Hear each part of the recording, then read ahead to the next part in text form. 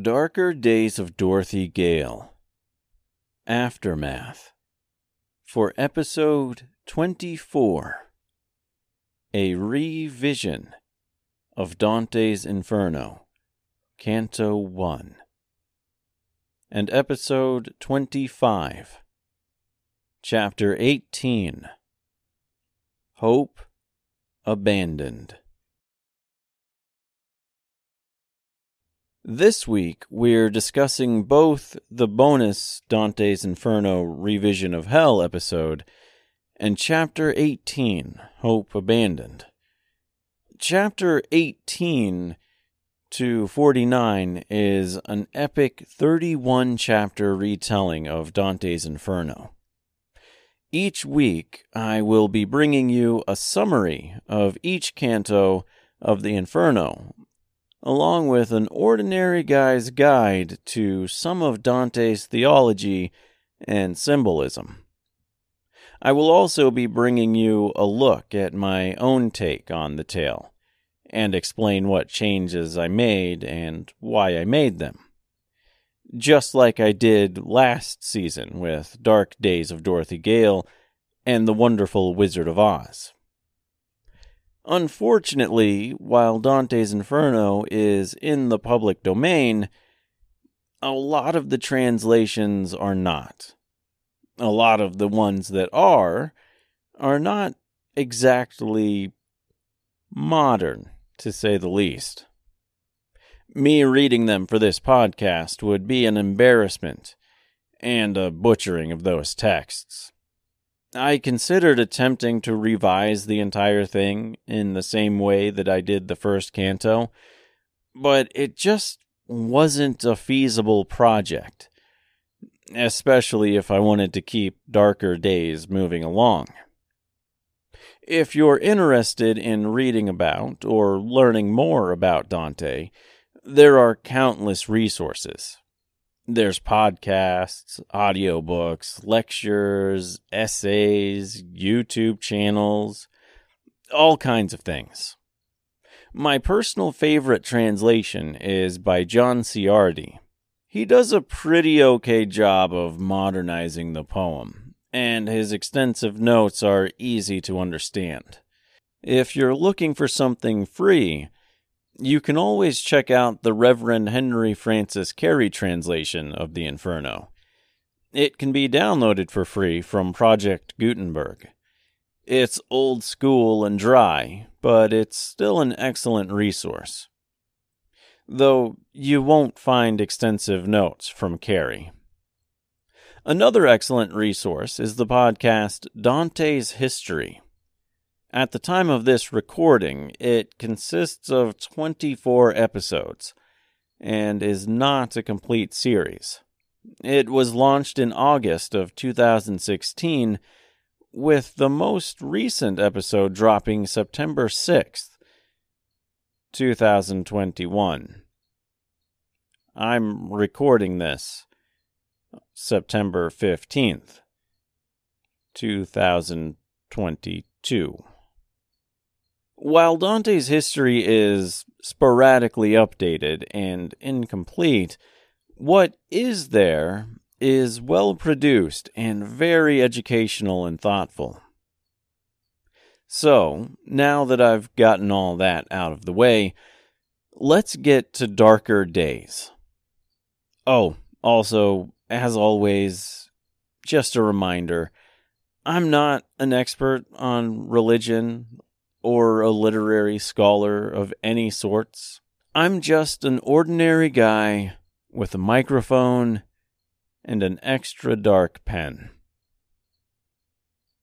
While this is where Darker Days and the Inferno really begin to intersect with each other in a noticeable way, it's not exactly the beginning of the crossover. Dante's Inferno doesn't begin in hell. It begins in the dark wood of error. In Canto 1 of the Inferno, Dante finds himself dazed and confused in a dark wood. He's not entirely sure why he's there, how he got there, or exactly how to get out. As he wanders through the woods, he believes he has found a way, but is stopped by a leopard, a lion, and a she-wolf. He turns back, hopeless. Virgil, another epic poem, shows up and speaks to Dante. He tells Dante that he, Virgil, has been instructed to guide him, Dante, as far as he can. This is essentially through hell and purgatory. Virgil is unable to ascend to heaven, and we'll get to that soon enough. In Darker Days of Dorothy Gale, this is largely covered by the Tippetarius and Beatrice chapters. Beatrice is more or less Dante, though Tip is not necessarily analogous to Virgil. In some ways, in many ways, Tip is also a variation of Dante. It's important to know that in this book, there is no one Dante allegory. Everyone is Dante, because Dante is everyone. He is a man that struggles with morality and the consequences of sin. Beatrice is lost in the woods. She's not entirely sure why she's there, and she can't find her way out. When Tip wakes up in chapter 17, the forward motion of Tippetarius, he's also confused. His memory is fractured. He's unsure of what is real and what is not. He doesn't know exactly how he got to this point, much like Dante being unable to recollect exactly how he came to be in the dark woods. Earlier on in the Tip story, however, he doesn't particularly struggle with morality. I admit I probably could have and should have gotten a little bit more into the psychology of the character. Either way, though, he's evil in the beginning, and he seems to have no conscience. In fact, he's all too eager and all too willing to trade his life for that of Beatrice at the instruction of Mombi. There is no equivalent to the leopard, the lion, or the wolf in these chapters, however. I wanted to focus more on the character interactions. My adaptation of the Inferno will occasionally be unfaithful in its theology and symbolism. While Dante had his themes and purposes, I opted to chase my own themes and purposes, and approach the Inferno partly as just an interesting story. In Canto 2, Virgil tells Dante that he's been sent by Beatrice to guide him through damnation, into purgatory, and eventually take him to paradise. He also mentions that this is not only the will of Beatrice, but also the will of the Virgin Mary. This is largely still the dark wood in which Tip and Beatrice are wandering around. I suppose in this case you could contrast Tip with Virgil and Mombi with the Virgin Mary and Dante's Beatrice, though this is definitely not intentional. Remember, I don't always write things with a particularly deeper meaning. Sometimes I just write what needs to be written to advance the story or plotline.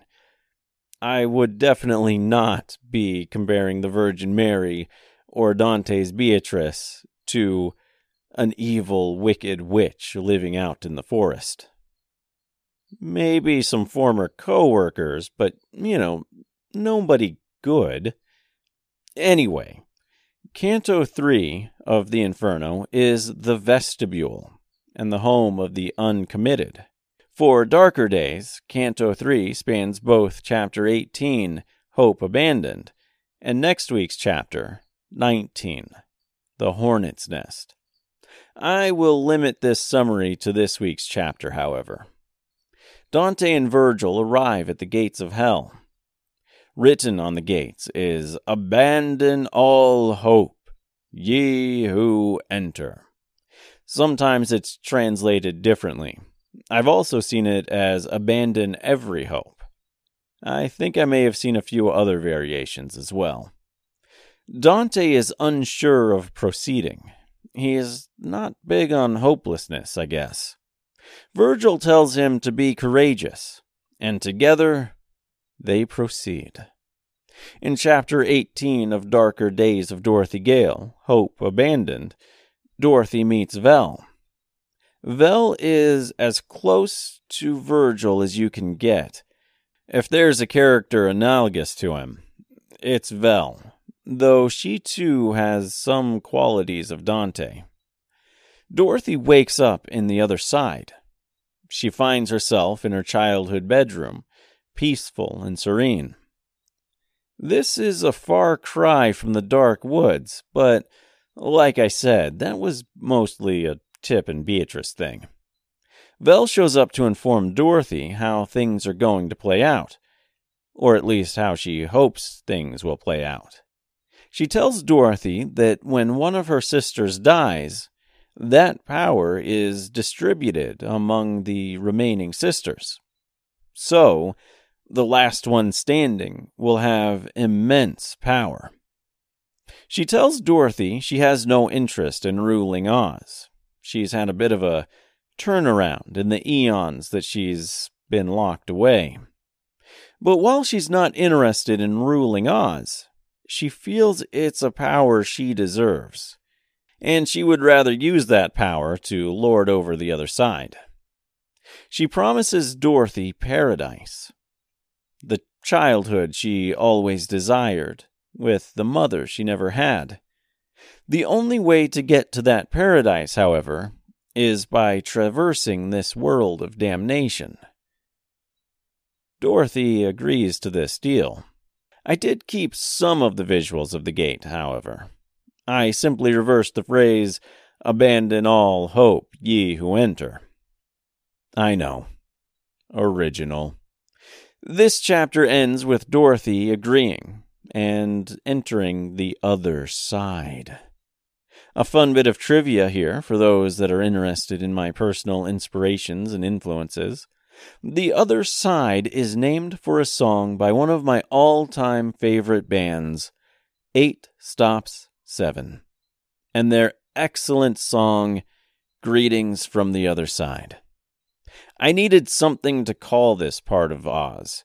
The Upside Down was a Stranger Things thing, and I figured the other side sounded cooler anyway. The story is going to spiral from here on out, and it's going to spiral quickly. A lot of bad things are going to happen to a lot of characters. I wanted to open this portion of the story with one last hopeful and serene experience. Hence why we see Dorothy peacefully lying in her childhood bed, presumably the day of her mother's death, or shortly before. One of the biggest running themes in this book is redemption, facing your past, and learning to come to grips with what's been done. Dorothy is surprisingly easily swayed by Vel. She turns her back on Ozma in the span of a short conversation. But that's understandable. She has reasons to trust Vel. Vel gave her childhood home, however briefly it was. So, it ends with Vel opening the gates, and the journey beginning. If I missed something, failed to address something you feel I should have, or goofed on my summary of Dante's Inferno, by all means, let me know. I'm always open to questions, comments, or constructive criticism. You don't have to like this show. I don't know why you're listening if you don't, but like it or not, You can be nice. I know you can. I believe in you. You can always contact me on Twitter, Dark Dorothy G. You can email me at darkdaysofdorothygale@outlook.com. You can find me on Instagram, TikTok, or yet another Twitter account. The Ordinary Sun. That's SUN. TikTok doesn't have much Dark Days content. It's mostly video games and memes there. My Instagram is a mishmash of stuff, and my non-Dark Days Twitter account is a mix of Dark Days content, complaints about Elon Musk, and short-form news radio fanfiction. And, of course, there's always the official Dark Days website, ddofdg.com. As of this recording, it has some cool Dark Days merchandise, a little bit of Darker Days merchandise, along with a collection of artwork, such as photography and sketches. Also, I've pulled Darker Days from Amazon. At the moment, I don't want to charge people for this experience.